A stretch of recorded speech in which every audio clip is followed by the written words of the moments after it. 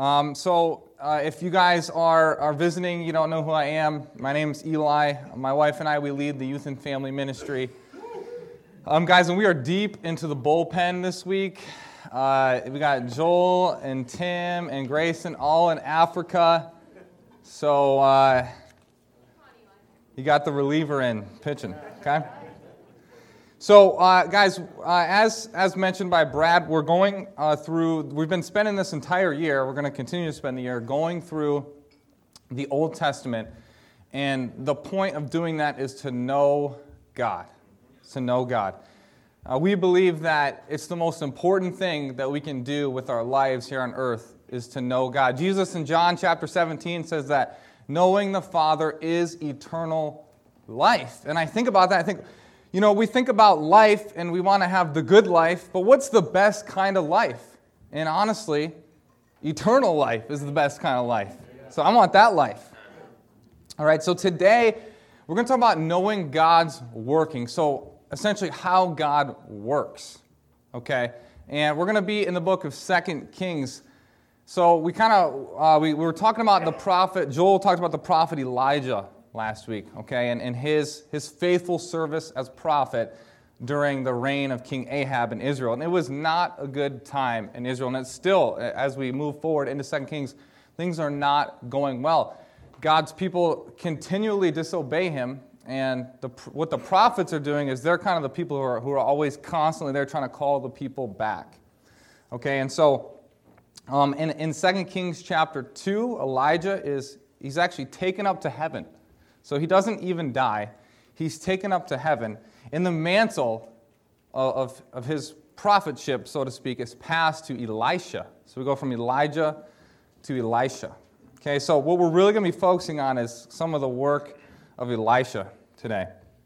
And the thing that I really want you guys to come away with today is that God works through people. He always has and he always will. So if you don't already know, I think a lot of you understand that, but if you don't already know that, I want you to come away with the conviction that God works through people.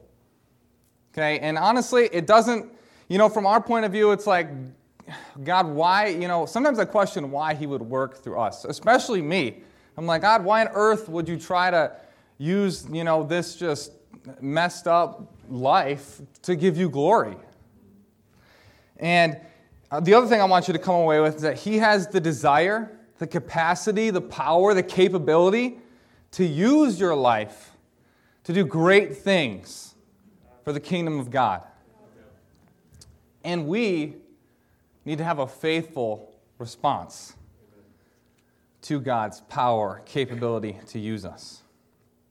And so we're going to get started in 2 Kings chapter 3. And kind of what's going on here in this scene is that the king of Israel, okay, the king of Judah, and then the king of Edom have all kind of teamed up. They've made this alliance, and they're going to go to Moab, go to battle. And so we're going to pick up in verse 9 of this chapter. It says, "So the king of Israel went with the king of Judah and the king of Edom, and they marched out on that roundabout route 7 days, and there was no water for the army, nor for the animals that followed them. And the king of Israel said, 'Alas, for the Lord has called these 3 kings together to deliver them into the hand of Moab.' But Jehoshaphat said, 'Is there no prophet of the Lord here, that we may inquire of the Lord by him?' So one of the servants of the king of Israel answered and said, 'Elisha the son of Shaphat is here, who poured water on the hands of Elijah.' And Jehoshaphat said, 'The word of the Lord is with him.' So the king of Israel and Jehoshaphat and the king of Edom went down to him. Then Elisha said to the king of Israel, 'What have I to do with you? Go to the prophets of your father and the prophets of your mother.' But the king of Israel said to him, 'No, for the Lord has called these 3 kings together to deliver them into the hand of Moab.' And Elisha said, 'As the Lord of hosts lives, before whom I stand, surely were it not that I regard the presence of Jehoshaphat, king of Judah, I would not look at you nor see you, but now bring me a musician.' And then it happened when the musician played that the hand of the Lord came upon him. And he said, 'Thus says the Lord, make this valley full of ditches. For thus For thus says the Lord, you shall not see wind, nor shall you see rain. Yet the valley shall be filled with water, so that you, your cattle, and your animals may drink. And this is a simple matter in the sight of the Lord. He will also deliver the Moabites into your hand. Also you shall attack every fortified city, every choice city, and shall cut down every good tree, and stop up every spring of water, and ruin every good piece of land with stones. Okay, so, interesting, right? Elisha, the prophet, right? Like, we're not in a good situation here, so we need a prophet. And then Jehoshaphat's like, Elisha, we can talk to him, he's good. And the king of Israel goes to Elisha, and he's like, don't even talk to me. He's like, and then the only reason he actually talks to the king of Israel is because of Jehoshaphat's faithfulness. So Judah at this time, the Israel had been split into two. Okay, and you had the southern kingdom and the northern kingdom. And the northern kingdom, Israel, has been they have a lot of apostasy. They've been very unfaithful. And Judah has remained fairly faithful. They've had their ups and downs, but they're hanging in there. And so Elisha has regard for this request because of the faithfulness of Jehoshaphat. And it's interesting that, so Elisha, he's trying to find the word of the Lord. So he's like, bring me a musician. And plays the music. Right? And so, a quick note here, that this is kind of part of the reason we worship God through song. Okay? Because you could take this too far, okay? But music is a tool to worship God and to help us get in rhythm with the Holy Spirit. Okay? So, and this is the great divine wisdom that comes from the Lord. Fill this valley with ditches. Get your shovel, start digging. Okay?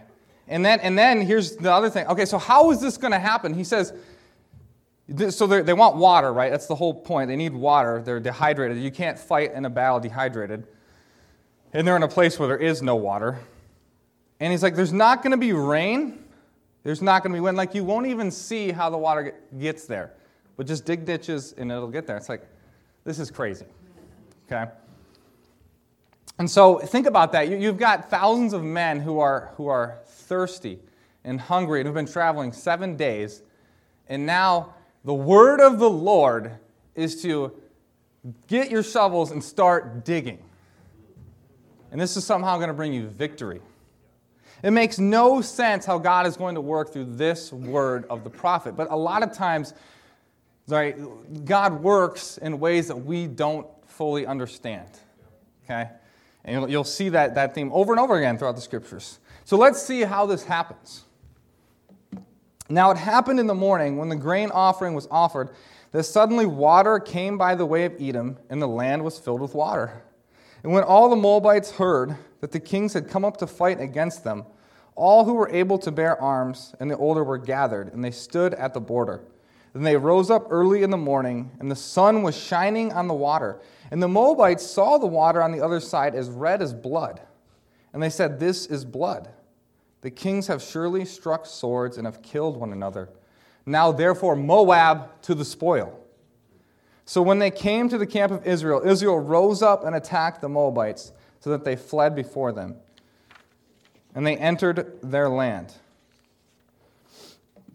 killing the Moabites. Then they destroyed the cities, and each man threw a stone on every good piece of land and filled it. And they stopped all the springs of water. They cut down all the good trees, but they left the stones of Ker Hareseth intact. However, the slingers surrounded and attacked it. And when the king of Moab saw that the battle was too fierce for him, he took with him 700 men who drew swords to break through to the king of Edom, but they could not.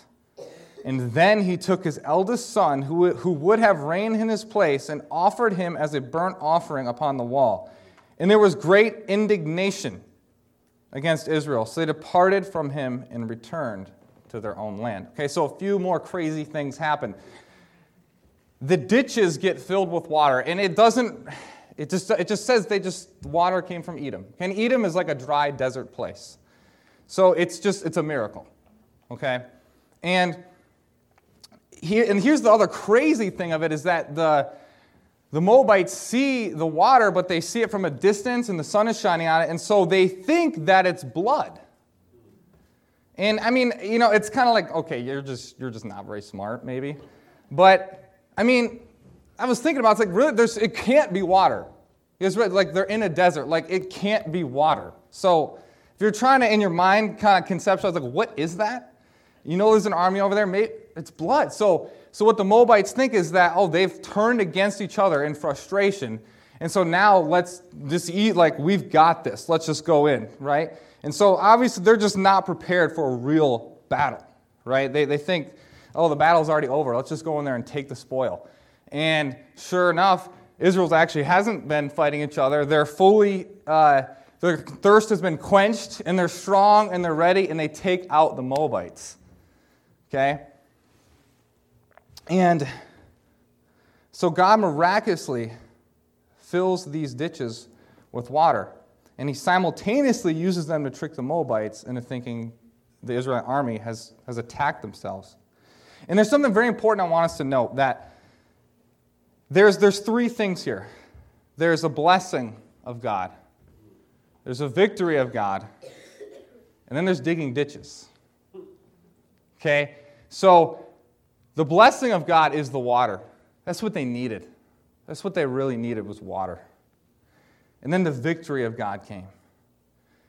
But the ditches, they were not the blessing or the victory, but they were completely necessary for either to have happened. And here's the thing that's honestly, it's encouraging about this in our own lives, is that, so God does this supernatural thing, and it's like, how is God going to bring victory? But you know what he tells the people to do? He just gives them something to do that they can do. Right? If the word of the Lord was, make victory, well, how do we do that? But the word of the Lord was, here's something simple you can do. Do it, and I will bring victory. It's something tangible, something they do. Even if you don't feel like you can, right? It's like they're thirsty, they're tired, like, we got to dig ditches, like, If they hadn't have dug those ditches, there would be no water. And God often asks us to do things that just don't make sense in the moment. Sometimes life, a lot of areas of life feel like digging ditches. Sometimes leadership feels like digging ditches. For those of you that are leading life groups this coming fall, you're going to be leading and trying to make your group awesome, and then maybe you're just not going to get much feedback, and you don't really know how it's all being received, but you just keep going. It's digging a ditch, right? You're doing work to help make a good life group experience, an environment for growth. Sometimes coming to church, we got midweeks, we got your discipleship partner, you got Sunday service, you got the other way, the studies you're involved with. Sometimes it's like digging ditches. Sometimes family feels like digging ditches. Sometimes being around my wife feels like I'm digging a ditch. Sometimes. Just being completely honest. But you know why? You know why that is? It's because I'm selfish, and I just want to do, it's a lot of times when I feel that way, it's because I want to just do something else. So my wife is incredible and great. That is not a reflection of her. This is completely a reflection of me and my selfishness. Okay, but sometimes, even the best things in life sometimes feel like digging ditches. And honestly, guys, as someone who's tired, okay, I like to sleep. I get tired easily, honestly. I don't have a lot of energy and strength. And some of you out there, you have small children, and they keep you up at night. And so you get tired. And the last thing you want to hear is, you need to dig ditches. And some of you don't have any kids because they've all grown up and moved out of the house, so you're just old. And you're tired. I tend to get anxious and afraid when I'm challenged to give more.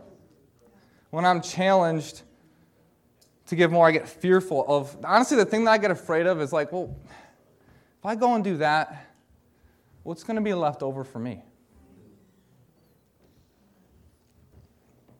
And as someone who, so this has been I'm constantly frustrated with my own limitations because I can kind of relate when being tired and you don't want to do something but you know it needs to be done.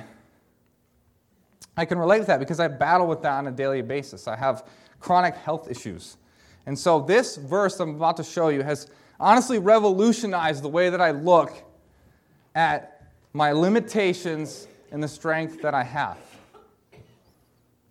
It's in Deuteronomy 33:25, and it says, "Your bars shall be iron and bronze, and as your days, so shall your strength be." And honestly, I was reading this, the first time I read this, or probably the fifth, sixth time I read it, I honestly was like, that's such a weird sentence. As your days, so shall your strength be. And it just hit me that what that's saying is that basically, for each day, you'll be given sufficient enough strength for that day. So as many as your day, if you have 100 days, you get 100 days worth of strength. And that's the promise here. And so God gives us all different measures of energy and strength. And the point here is that whatever strength you absolutely need for that day to complete God's work, He will provide it. Amen. And here's the thing. Right, when I think about what will be left over for me, because this verse doesn't promise that you'll have the energy to pursue your hobbies, to pursue attaining wealth, to pursue your dream vacation, to pursue all these kinds of these things that make up the good life. It's like, no, you're going to have strength for each day, the necessities for each day. Okay, and that can be discouraging. It's kind of discouraging to me when I think about it. I'm like, but what about all that? I want that.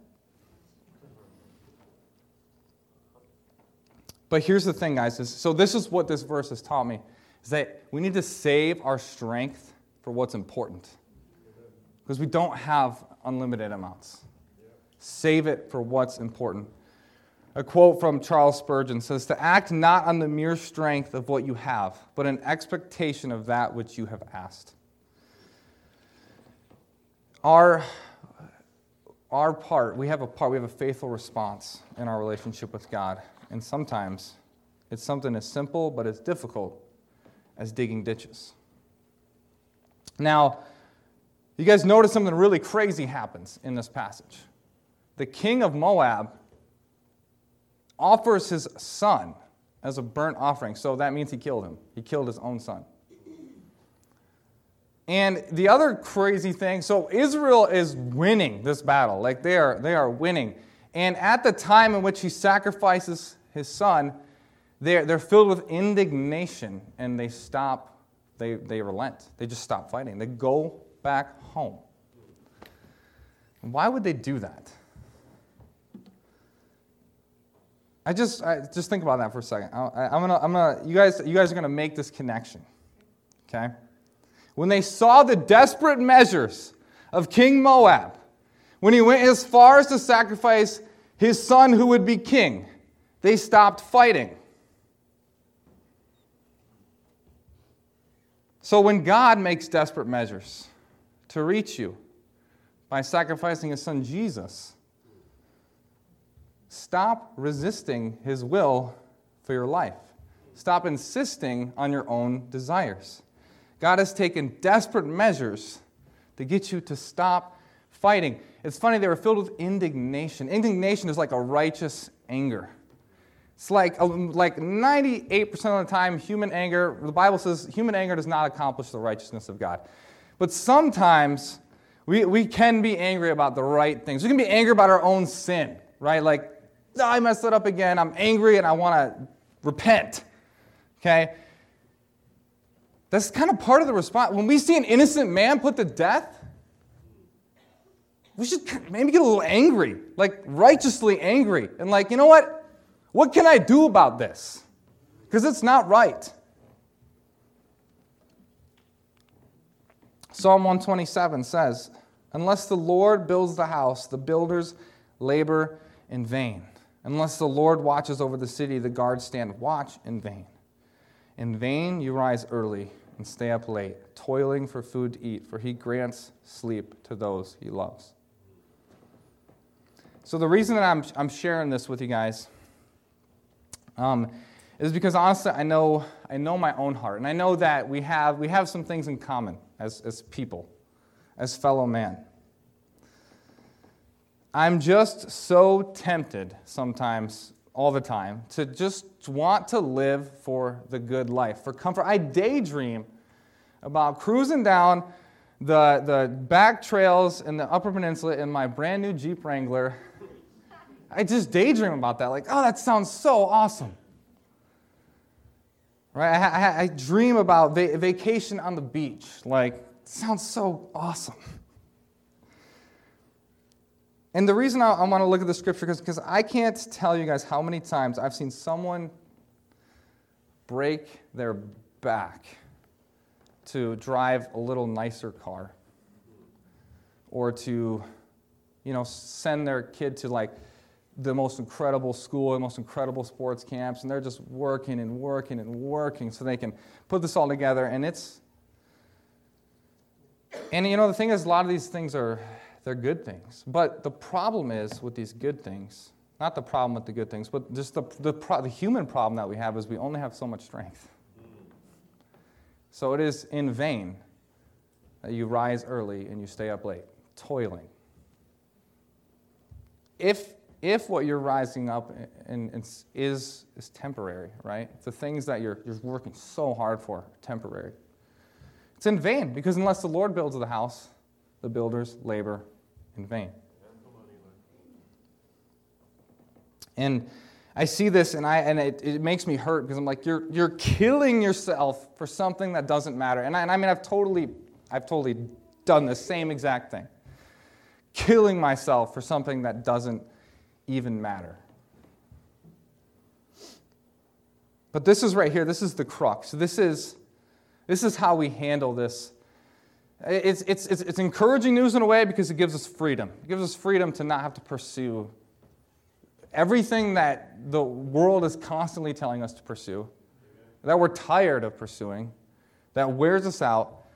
And then there's the part where it's like, but I like those things, I want those things. And so I think this is where the crux of our inspiration can come from. 2 Corinthians 5 says, "For Christ's love compels us, because we are convinced that one died for all, and therefore all have died. And he died for all, that those who live should no longer live for themselves, but for him who died for them and was raised again." Guys, Jesus died for a number of reasons. One of the biggest ones being for forgiveness. Okay, sin is the problem of the universe, and it needed to be dealt with. And then another very large reason is that so that we would no longer live for ourselves. It says right here that this is why he died, so that we would no longer live for ourselves. And this is inspirational, because we all know deep down that there's something bigger, greater than we are, and something bigger and greater than our dreams of having the things that we want, or having the types of friendships, relationships, marriage that we want. And so with the limited strength that we have, we need to dream for the kingdom of God. We need to toil for that, because that's what's going to last.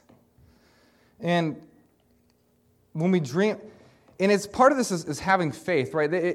It's hard to have faith, because in that previous story, it's like, how is God going to do this? How is he going to pull this off? And here's where digging ditches really comes in. We need to dig ditches, because do you guys know who Jeff Bezos is? He's the CEO of Amazon. So he's worth about $150 billion. He's the richest man in America, maybe the world. I don't know about the world, but at least in America. And his first job was flipping burgers at McDonald's. So do you think when he was 16 years old, going to work at McDonald's after school, that he could envision and see his $150 billion empire. No, it wasn't even on his radar. That was so far beyond. But he got out of bed, and he went to work, and he saw it through. He dug ditches. We have to dig ditches towards the things that we actually truly desire and that God also desires. And so I want to ask you guys a question: that what blessings have you decided to receive from God? And what I mean is with your actions, right? Because a lot of times our actions speak louder than words. 1 John 3:18 tells us to love not with words, but in deed and in truth. So in our actions. And so, have your actions continually decided that you want to have a mediocre relationship with God? Have your actions, if you look at your actions, have you decided that with your actions? Have your actions decided that you want to be a mediocre leader of your family? And just apply that to any other thing. And here's the thing, guys. Here's where the digging ditches comes in. Because God does not mess with our free will. So, if you continually decide, I had a quiet time this week, and I didn't go to church, I slept in. If you continually decide, but then you pray, God, give me an amazing walk with you. And your actions and the ditches that you dig are not towards that at all whatsoever. God's not going to just be like, yeah, I'm actually going to just go against your free will. It's not how it works. It's not how free will works. And so we need to start digging ditches in our relationship with God and in our families. So we need to do that daily digging in the Word, the daily digging in prayer. We need to do the daily digging of having good relationships with our spouse, with our children, with the people in our ministry. Though that's where our strength needs to be allocated for God to work. Another quote from Spurgeon says, "I believe that you and I, in the matter of spiritual blessings from God, have more to do with the measurement of our mercies than we think. We make our blessings little because our faith and our prayers are little." And it's these amazing miracles of God that we just looked at and that we're going to continue to look at that help give us faith. Because, right, we dig the ditch, and that's good enough for us. That's hard. But God does the truly miraculous work.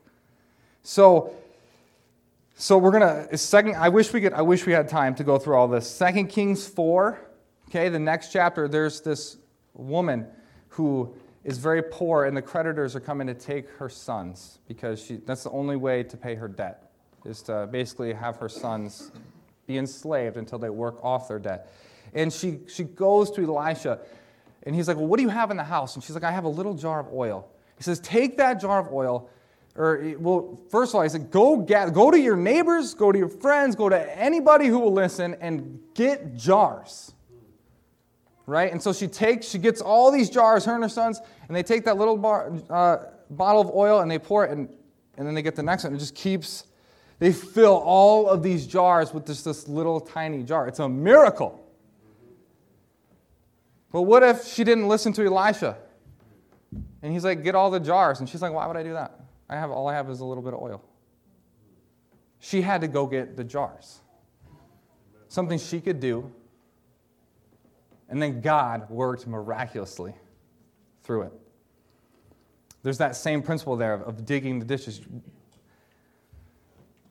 Then in 2 Kings 5, there's this Shunammite woman, and she's a person of peace. She sees Elisha ministering, and she basically builds a room on her house to be hospitable to him, so when he's traveling through, he can stay at her place. And what ends up happening is that she's barren, and Elisha says, he says a word from the Lord, he blesses her so she'll have a son. And she does. She has a child.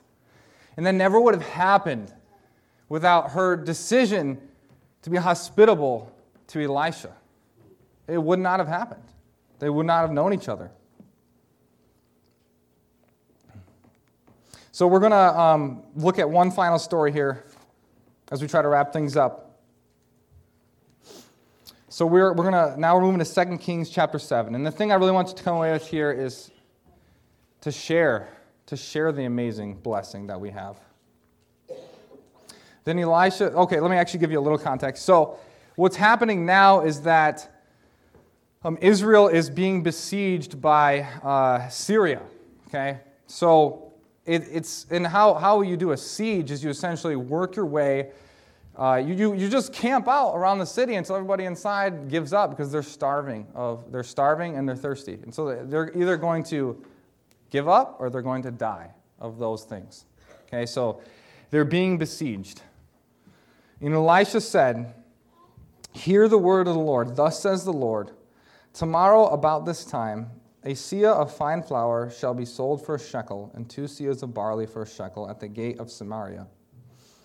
And the reason he's saying this is because, right now, a little bit of flour was in modern terms, $100. You couldn't. That's how much a slice of bread was worth to people because they were starving. And so an officer on whose hand the king leaned answered the man of God, and he said, "Look, if the Lord would make windows in heaven, could this thing be?" And he said, "In fact, you shall see it with your eyes, but you shall not eat of it." And so, honestly, the guy's being pretty logical. They're surrounded by an army, and so he's like, well, the only way that we're going to get this much food is if the windows of heaven open up and drop it from above us, right? And so it's hard to have faith because I can totally relate to this guy. Unless the windows of heaven, is that really going to happen? I mean, come on, how often does the window of heaven just open up and dump food? Okay, so let's continue reading in verse 3. Okay, so now there were 4 leprous men at the entrance of the gate, and they said to one another, "Why are we sitting here until we die? If we say we will enter the city, the famine is in the city, and we shall die there. And if we sit here, we die also." So they were kind of on the outskirts of the city because they were leprous, so they weren't allowed to live in the inner city. And they're just in a predicament. If we stay out here, we're going to die. If we go in the city, we're going to die. So now, therefore, come let us surrender to the army of the Syrians. If they keep us alive, we shall live. So hey, let's just go and just beg for mercy. And maybe we'll have a chance at living. And if they kill us, we shall only die. So if they kill us, the same thing happens if we stay here. And so they rose at twilight to go to the camp of the Syrians. And when they had come to the outskirts of the Syrian camp, to their surprise, no one was there. Okay? For the Lord had caused the army of the Syrians to hear the noise of chariots and the noise of horses, the noise of a great army. So they said to one another, "Look, the king of Israel has hired against us the kings of the Hittites and the king of the Egyptians to attack us." Therefore they arose and they fled at twilight, and they left the camp intact, their tents, their horses, and their donkeys, and they fled for their lives. And when these lepers came to the outskirts of the camp, they went into one tent, and they ate, and they drank, and they carried from it silver and gold and clothing. They went and they hid them. And when they came back and entered another tent, sure enough, there's more stuff, so they took it and they went and hid it. I mean, they have hit the jackpot. And then they say in verse 9, then they said to one another, "We are not doing right. This is a day of good news, and we remain silent. If we wait until morning light, some punishment will come upon us. Now therefore, come let us go and tell the king's household." Okay, so a miracle of God has taken place. The army just left because they heard another army coming that was a noise from the Lord, and so they left. I have no idea how God pulled that off, but he did. And they leave, and so now these men are like, dude, the army just left all their stuff, and they're just eating and drinking, and now they're like, yeah, we'll have some more later. So they're hiding it. When everybody's gonna find out. So let's hide some of this stuff. and then we can have it later. But I just love how these men they're conscience stricken. There's just a moment like, wait a minute. They've hit the lottery, but they say, what we're doing is not right. This is a day of good news, and we remain silent. And then honestly, they have the fear of God. They say, if we wait until morning, some punishment is just going to strike us. They couldn't hoard all the blessing to themselves and feel good about it. And that's the heart that we need to have with the blessings that God has given us. So let's see what happens next. So we're skipping to verse 18.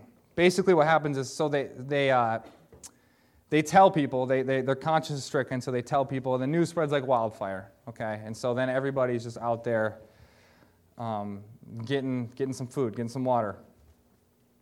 Okay, so it happened that just as the man of God had spoken to the king, saying, 2 seahs of barley for a shekel and a seah of fine flour for a shekel shall be sold tomorrow about this time in the gate of Samaria.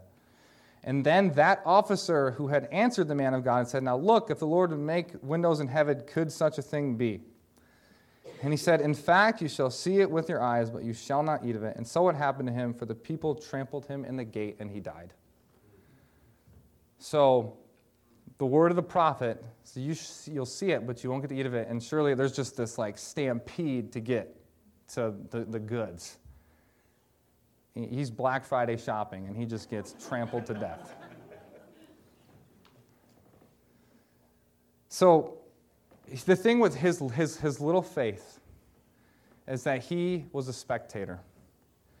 And so he got to see the blessing with his eyes, but he never got to eat it. He never got to taste it. And that's what we will be if we don't use the strength that we have for eternal purposes, for God's kingdom. We'll see that we might even be a part of this church, another church. We might be around all kinds of miracles of God's. We're right there. But if we're just spectating and we don't have the faith, and we don't use that little faith and the little strength that we have, then we'll never taste it. We'll just see it. And so, guys, walking away from these stories, God works miraculously. He's so powerful. Have faith in his power. He can use you. He can use your life. He can use the little. Some of you are falling asleep right now. He can use the little flicker in your eye to stay awake, to dig a ditch, to build something for God. Faith comes from hearing the word. That's a principle from Romans 10:17. So read your Bible. Faith comes from hearing the word. We see these stories, and it's faith building. It's like, man, yeah, God can use that. He can do that. And me and Ian's son, we were talking with one of her family members last weekend, and she was saying that she sees the world. She sees all things happen. She said it's hard not to despair.